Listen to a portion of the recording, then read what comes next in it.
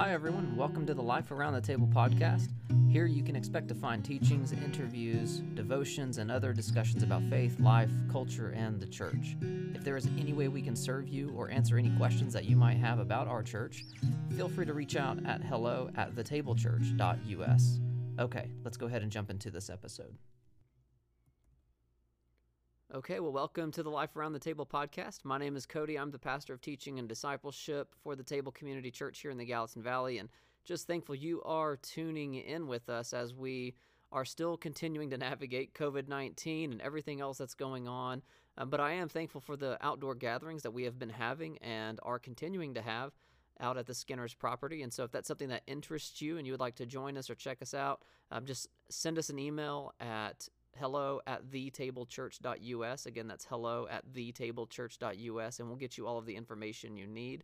It's been good to see some new faces and just see everyone else over the last couple of weeks. So grateful we're still able to do that and looking forward to continuing to do that. And so the podcast you are listening to now is from last Sunday's teaching, and so forgive me, I just fell a little bit behind this week on getting these things recorded. I'm going to try and start recording the podcast prior to Sunday rather than after Sunday, so we'll see how that goes. But anyways, just glad you are here. If you are someone who likes to follow along in your Bible, we are going to be in Matthew chapter 13, verses 31 through 33.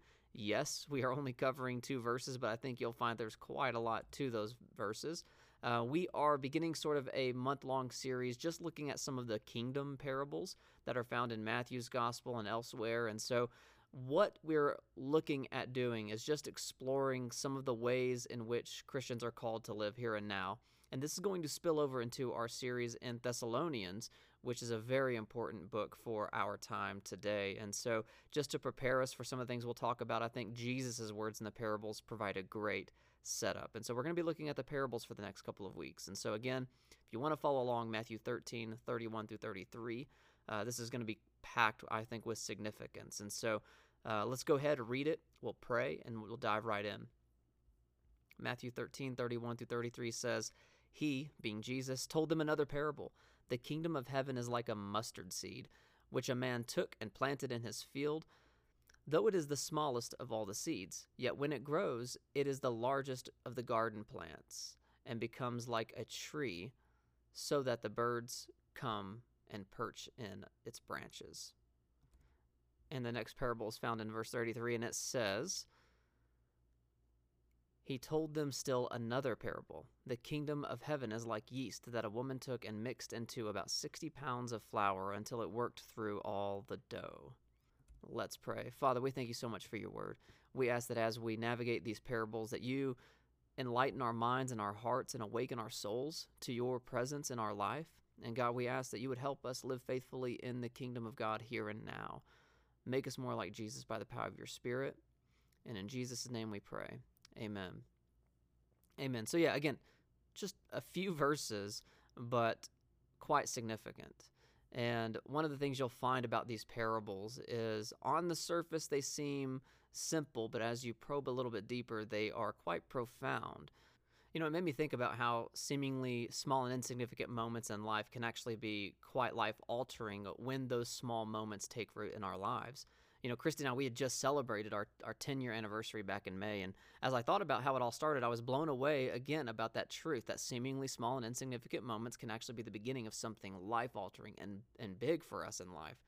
You know, Christy and I, we both lived in East Texas in these small towns that were separated by about 20 miles, and we had never met. And the town she lived in was a little bit bigger than the town I lived in, and it had the better restaurants. And so on nights where nothing was really going on in the town where I lived, my friends and I would always go over to Christy's area, which was called Lindale, and we'd either eat at this place called Chili's or this Tex-Mex place called Posados. And, you know, it was one night I was meeting with this guy about potentially buying his coffee shop at Chili's. And everyone at the table knows I've got this serious passion, probably unhealthy passion for coffee. And I was, and this goes way back. And so I was meeting with this guy about his coffee shop, and we were sitting at this Chili's. It was a Monday night, and then I see this redhead waitress drift across the restaurant, and I remember thinking just how cute she was. And I was with a friend who was with me in on this meeting who tried to get me to talk to her, but I didn't. And so I kind of let that slide and moved on a little bit. And the next night, though, another group of my friends invited me out to dinner, and so we went to Chili's like we normally would. Interestingly, Christy wasn't supposed to be working that night, but she did anyways. And I saw her again, and my waiter, who was a friend from high school, again, small towns, this waiter introduced us. Now, over the next several minutes of me fumbling over my words, I finally asked for her number awkwardly, and then she cautiously said yes, and she had never given it out before. And so I guess there are some rules when you get a phone number that you're not supposed to call within, like, I don't know, 2 or 3 days or whatever that old rule is. But I thought I got a sympathy number from Christy, so I called it, or I texted it immediately just to make sure it was the right number. And she said, yeah, this is me. And so we went out for Chinese and a movie a couple of days later, and the rest was history. So simply just walking into a restaurant changed our lives. Her deciding to stay at work that day, then she wasn't supposed to work, a seemingly small thing ended up changing everything. And I think that's kind of what we're looking at when we see this parable of the mustard seed and the parable of the yeast or leaven, as some translations have it. When we arrive at these parables and many others, we find that the truth buried deep within the stories is that the seemingly small and insignificant and weak things are actually the most profound and powerful to bring change into our lives and into the world around us. And you see, parables, they are allegories that illustrate what life ought to look like when we follow Jesus. It's all about life in his kingdom here and now as we wait for the time to come. And for many people, when we think about the kingdom of God, it's frustrating because we have all these questions about why things are the way they are if Jesus is king. And we'll get into that here in a second. So, but from the outset, it's important to get a grip on the nature and the importance of this idea of kingdom if we are to truly understand the parables. When we talk about the kingdom, we are talking about that space in life where we are fully surrendered to God and his will. It is anywhere where people are surrendering themselves to King Jesus. It's allowing Jesus to rule and reign in our lives, and his rule directs us towards a life of goodness, even in a world of chaos. In fact, when we live in and out of the kingdom, people ought to see a different way to life than what they're used to seeing in this world, and they ought to, quite honestly, be curious to see what that's all about. And so the kingdom is a central component to the gospel, but it's often widely neglected in American Christianity. Just think about it. When is the last time you heard the gospel presented, or maybe you even presented the gospel? Was the concept or the word kingdom mentioned at all? Likely not. Well, likely not. This is not something we have really developed in American Christianity, and it's to a fault, because this is an important point about what it means to follow Jesus, is to have his rule and reign in our lives on a daily basis as we walk with him, because Jesus is king. That we talk about Jesus Christ. That word Christ means anointed king. We cannot miss out on his lordship in our lives. And so we hear a lot in America about individual salvation, but not too much about the kingdom. Sometimes the gospel presentation in America goes something like this: believe in Jesus so that you get out of hell. And quite honestly, I'm not a fan of that particular way of evangelism or sharing the gospel, but I think it's familiar. I think that's what people are used to hearing. And it's just widely incomplete. And it's not where Jesus started with the gospel. When we talk about life in the kingdom, we are dealing with salvation. And you can't talk about the kingdom without talking about salvation. But so often we talk about personal salvation without the kingdom. And that's actually spiritual malpractice, in my opinion. Salvation is a personal issue, but it's to step into a relationship with Jesus and then live entirely guided by his way in our life, and remaining faithfully committed to his way of life, which leads to life. And again, when we turn to the pages of the scriptures, what we find is in Mark 1, Jesus' first words in the book of Mark are about the kingdom. And then we have the parables, which are in large part just about the kingdom. And then in the Lord's Prayer, when Jesus is teaching his disciples to pray, he emphasizes the kingdom of God. And this goes on and on and on. The kingdom is an important thread that's weaved from Genesis throughout Revelation, and we often miss it. And so here in this text, here in this little parable, Jesus opens up by saying the kingdom is like, which means it is currently like, which means in some way Jesus brought the kingdom when he arrived, when his ministry began. And so this means that we can currently experience the kingdom, But we also know that the kingdom hasn't fully come in its entirety, so we live in this tension between what we call the now and the not yet. The kingdom is now, but in some way it's not yet. And when Jesus returns, he will set all things right, and his kingdom will be fully realized. But right now, we live in that space in between, where he has shown us the way of the kingdom and invited us to live into that kingdom here and now as we wait for the time to come. And so life in the kingdom is wildly different than the ways of our world. And this is both frustrating and freeing. In fact, that's how we're going to frame this teaching for the entire series, is the parables that we come across. They're going to be frustrating, but they're also going to be freeing. And so getting into this parable, what is it about these 3 verses that make us frustrated? What makes these sayings of Jesus frustrating? Well, first, when we read these parables, it frustrates our false expectations of Jesus. Let me explain. When Jesus opens up the parable, he says, the kingdom is like a mustard seed. And he doesn't say that it's like a military force, and this is important. You see, Jesus, again, is describing the kingdom of God. And we think about kingdom, we're thinking about rule and reign and dominion and all of those dynamics that we see play out in our world. And so Jesus is saying, let me tell you about the kingdom of God. It's like a mustard seed. It's not like a military force.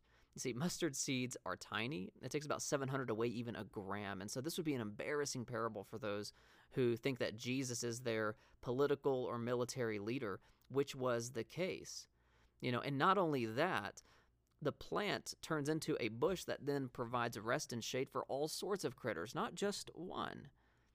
And so there's a problem here because a lot of the folks in Jesus' day and time were looking for a Messiah who would overthrow Rome, reestablish the kingdom of Israel, so Israel would have dominion. Okay, that's a oversimplification to say the least, but that's basically what was happening. And so the idea that this kingdom is not going to come with power and force in the way that they thought was very, very frustrating. Additionally, looking at the other parable, the fermenting process of bread is virtually invisible, and it takes some time too. And so the kingdom is like a slow and transforming process, not like instant gratification and instant dominion. It's a completely different way of thinking. So Jesus is saying the kingdom is like a mustard seed, not like a military force. And so when we go back to the original contexts, the original readers and the original audience were asking this question. If Jesus is king, if the kingdom has arrived with Jesus, why are so many people rejecting him? And why is still Rome on the throne? It's a very important question for them. And so Matthew wrote this down to convey why. And then for us today, we even ask the same question. If Jesus is king and the kingdom has come in some way, why are things still so wrecked and chaotic in life? Why do we still see so much evil in the world? And so for those looking and expecting the kingdom to come, they would be at first glance frustrated by Jesus because he did not meet their expectations of being a political or military leader, and they would have felt let down. Their hopes were that Rome would be squashed and that they would get their way within the political dominion of life. But that was not Jesus' aim. That wasn't Jesus' aim. And this serves as kind of a warning for us, too, here in America. It's election year. There's no doubt about it. There is a lot of controversy going on right now about the political sphere and the social sphere of things. But this parable can actually serve as a warning to us to not bank on our political agendas and not expect Jesus to be all about our political agendas. We've got to focus on not the left, not the right, but the way up, which is the kingdom of God. That is the warning for us here, is to not use Jesus for our political agendas, number one, and two, not to bank our hope in earthly political systems. I can show you, and I'm sure you've read it over and over and over again, where it doesn't matter who is in office, there's always a sense of letdown. There's always a sense of letdown. In any presidency, in any cabinet, whatever the case, this is a warning. Do not bank on your political systems. And I think that's a very important warning for us today, especially during an election year, because we'll find ourselves let down time and time and time again. And so we all know what it's like to be let down, whether in big ways or small ways. For example, 2 ways to let me down is to do something like this, is to overhype a restaurant or movies. To either overhype a restaurant or movies. For me, those things, like if you overhype a restaurant or movies, for me, it's like your credibility is diminishing quickly. When Christy and I first moved up to Montana, We come from the South, and there's a lot of good Tex-Mex, a lot of good Mexican food. Even bad Mexican food is not that bad in the South. And so, we get up here, and then we've had all of these people say, hey, if you like Mexican, you need to go to this particular restaurant. And I'm not going to name the restaurant because I know a lot of you guys like it. So, take that for what it is. But they said, you need to go to this one particular Mexican food place. And so we went. We were severely let down. It was way overhyped for us. And my big problem with this place is that you cannot tell the difference between the rice and the beans. And if you can't tell the difference between rice and beans, there's a big problem there that needs to be addressed. And so I felt let down. And I was like, I don't know if I can trust these folks to tell me about good food. But we know what that's like, that feeling of being let down. And now that's kind of a silly illustration to drive home the point that when we feel let down, we begin to experience distrust. We become more skeptical. Now, again, that's a silly illustration that we can relate to, but what about those bigger issues in life where we may actually feel let down by Jesus himself? Because if we feel let down, we're going to start distrusting. That's the natural direction of that. Have you ever felt let down by God? Perhaps you experienced the loss of a loved one, or the unexpected ending of a relationship, or the diagnosis you weren't ready for, or the job situation has changed because of COVID-19, or perhaps you would have thought you would have been over this dark, hidden sin in your life by now. Whatever that case may be, maybe you've felt let down. Well, part of the good news is that you are in good company, because you can survey all of Scripture and find various people saying things like, how long, O Lord, must I wait? How long am I going to call out for you? And it feels like you're doing nothing. And so if you've ever felt let down by God, that's okay. I'm not saying that's actually what's happening, but I'm saying you are in good company, because a lot of people, all people, I think at some point in time who follow Jesus, feel let down by God, but we'll explore that here more in a minute. You see, often we live in a state where our situations overwhelm us, and when we feel overwhelmed and that we don't see a way out, we immediately begin to interpret that as maybe God has left us, and we live in this sense of situational anxiety, thinking that if my situation were to change, then I would be okay and I'd have all I would need. And that's kind of what was happening with the original situation in this parable. They thought if they just had the dominion politically and militarily, that they'd be all set.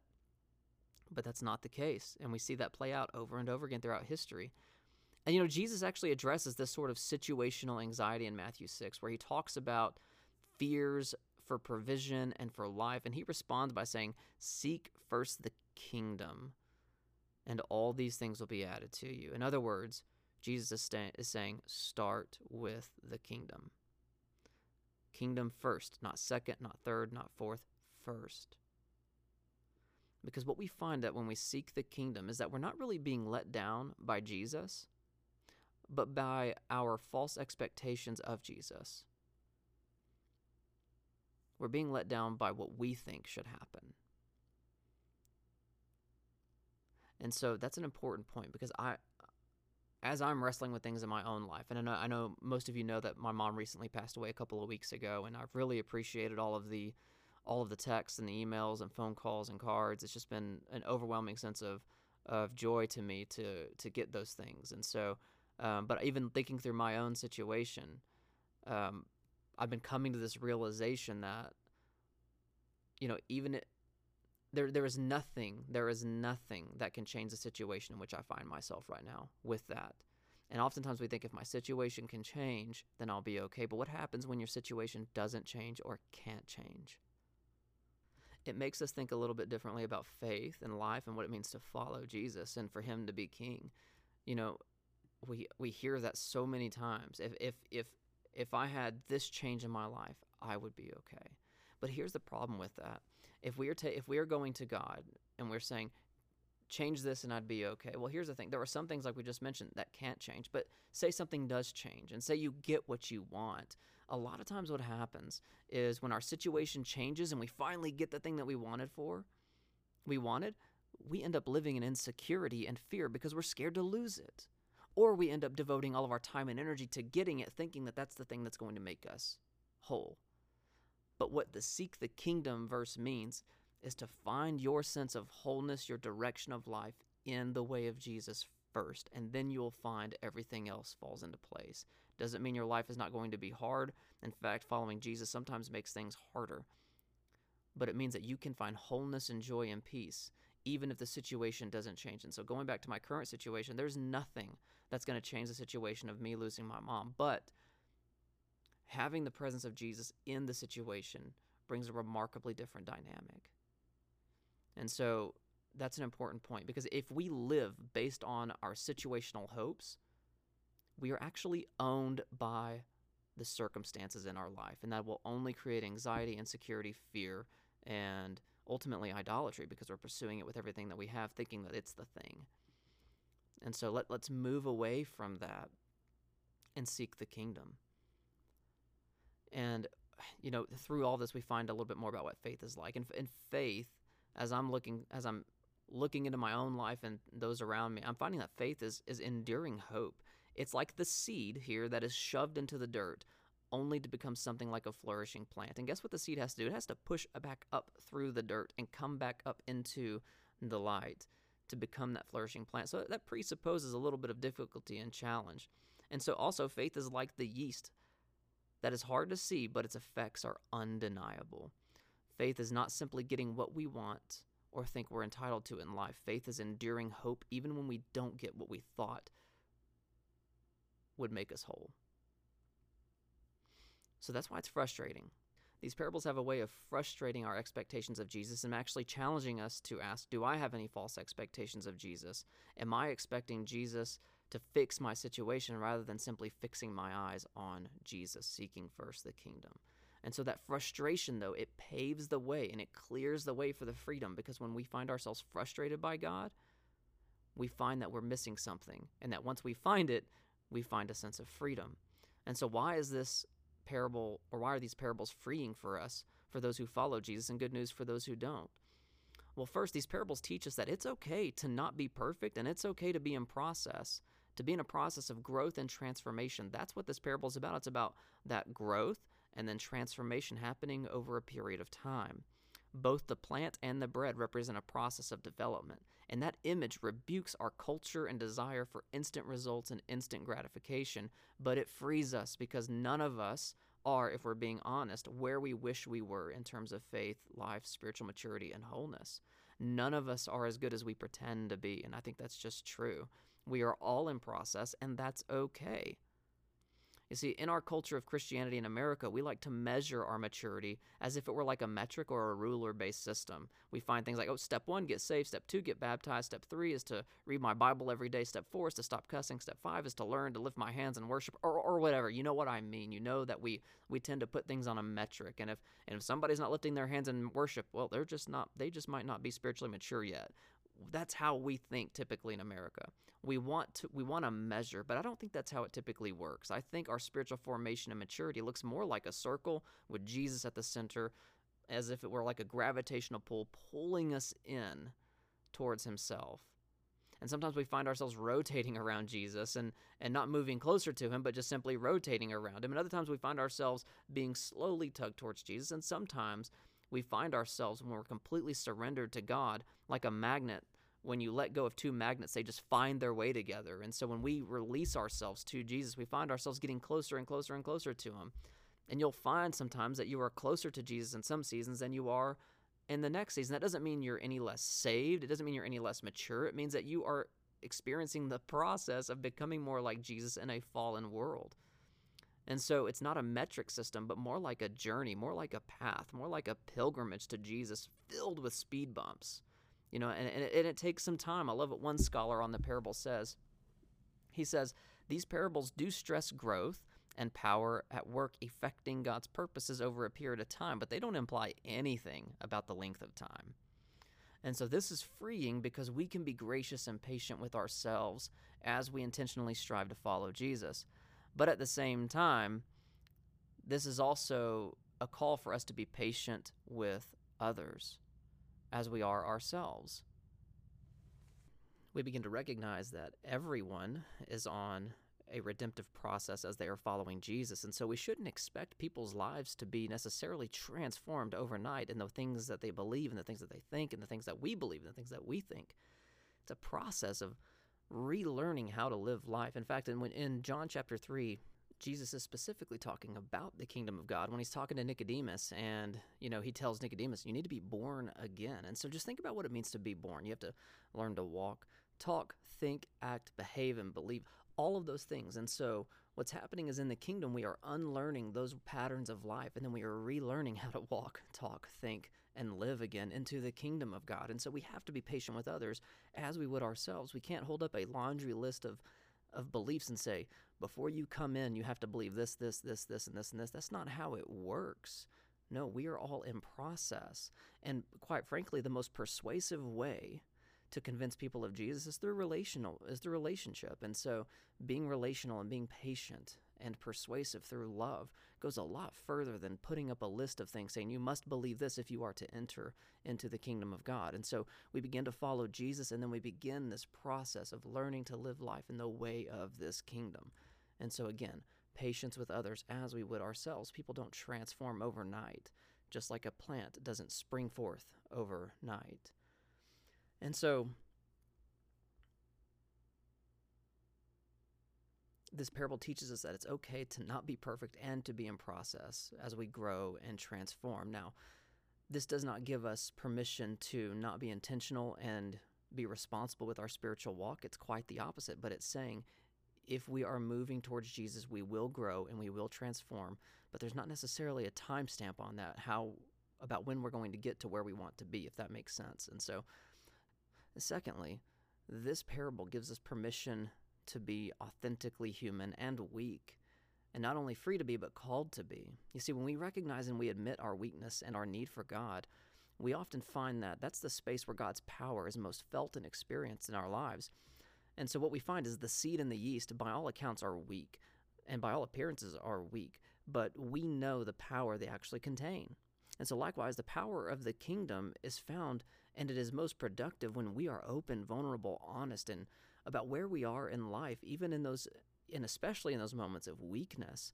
That's the space where God's power comes through. Weakness is a part of living in the way of the kingdom, being fully dependent upon God. And I think we see some of this also just in everyday life, how people are profoundly attracted to weakness because it gives them permission to be imperfect and weak where they are. There's something to the honesty that comes from people being vulnerable with where they really are in life. Again, because none of us are as good as we are pretending to be. And a lot of times, weakness is a great place to start if we're trying to build relationships. Someone has to be vulnerable and share about what's going on in their lives, and that disarms other people. In fact, there's this one guy named Rufus Briscom, and maybe you've heard me talk about this at the table, but it's one of my favorite stories.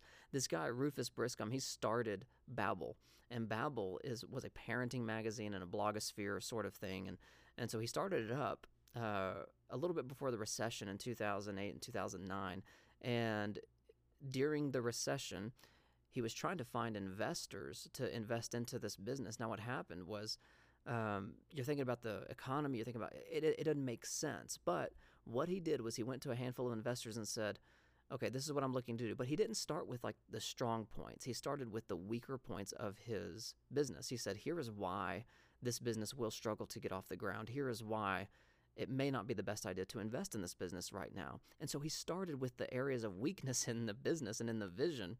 And what happened was that totally disarmed them. It made him seem credible, that he had really thought through things, and it made him seem authentic. And so what ended up happening was in the middle of a recession, that sales pitch, which was honest, he was just being honest with them, he walked away with $3 million in the recession for that. And a few years later, he was like, okay, I'm ready to sell. And so he gets ready to sell. He wants to sell to Disney. And so he walks into Disney with the same sort of spiel. He says, here are 5 reasons why you shouldn't buy my business. He walked away from that deal with $40 million. And so the point is not look at everything he got. The point is look what weakness did. Him starting with those weaker points created a sense of trust and a rapport with the investors.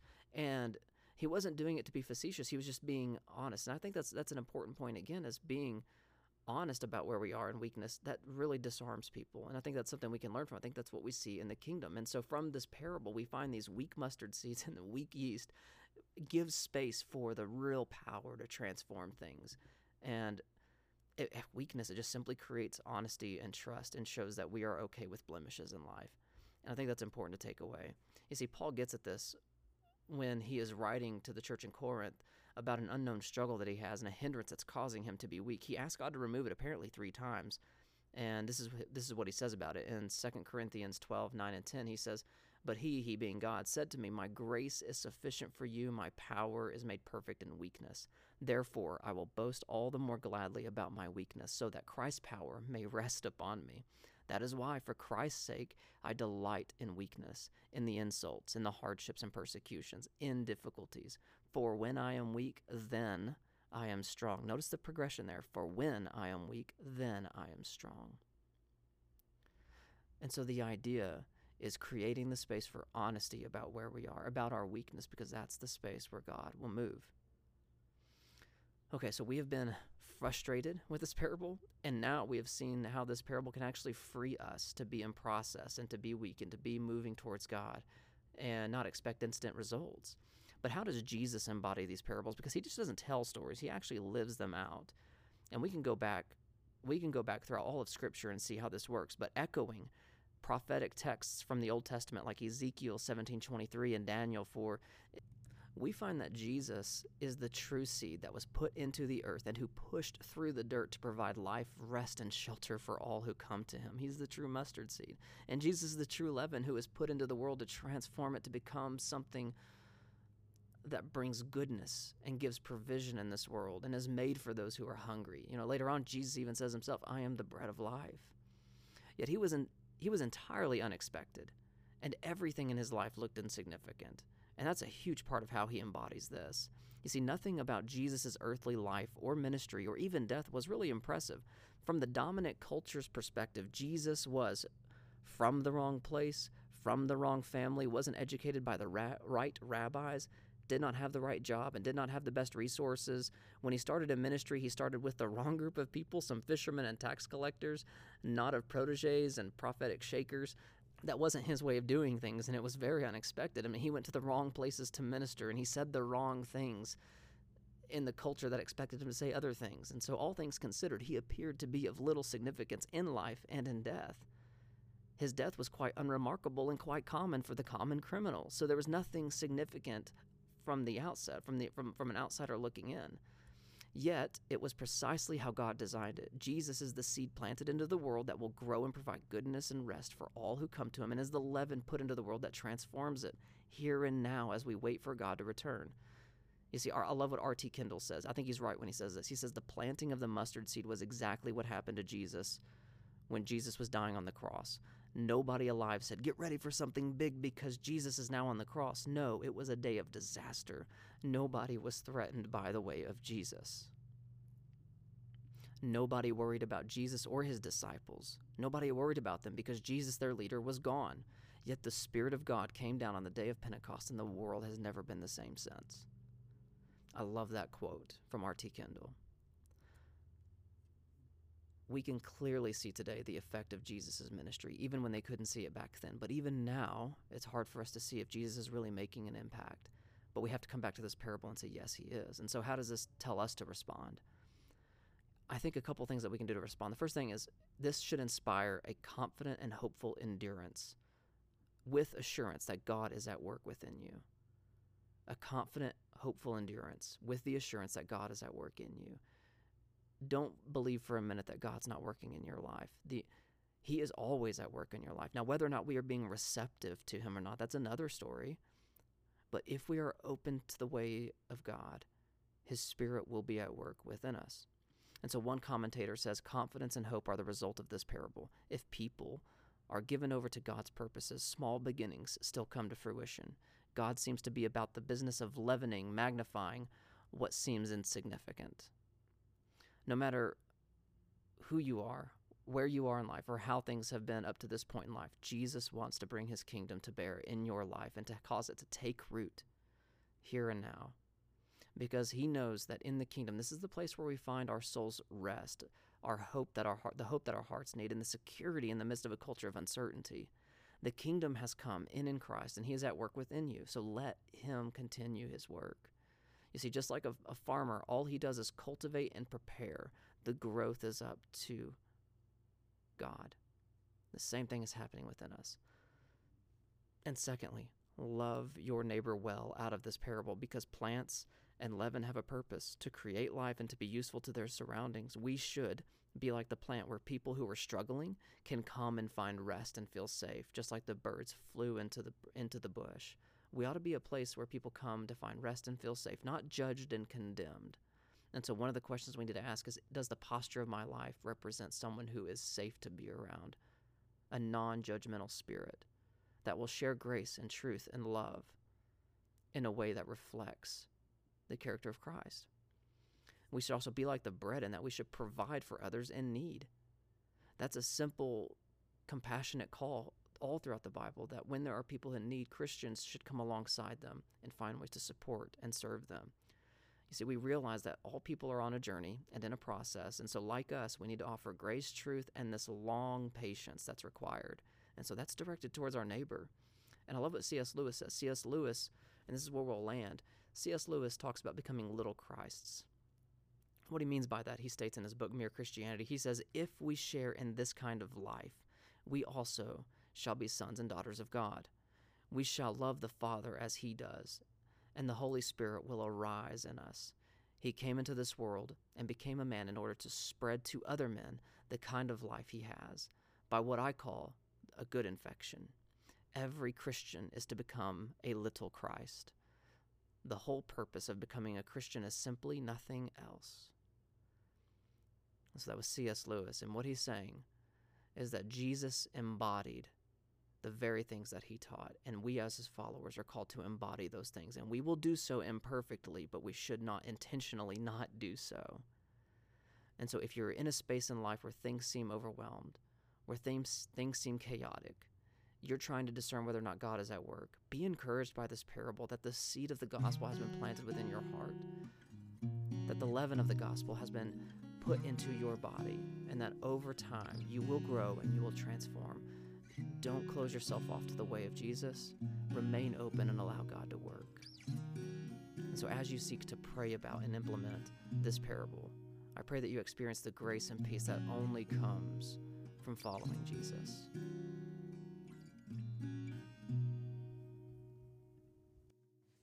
Well, we hope this resource has been meaningful for you during this time in your life. If you have any questions, needs, or want to share about what God is up to in your life with us, we would love to hear from you. You can email us at hello@thetablechurch.us. Again, that is hello@thetablechurch.us. Also, feel free to share, review, and rate this podcast, and be sure to subscribe with us on iTunes to keep up. We look forward to connecting with you.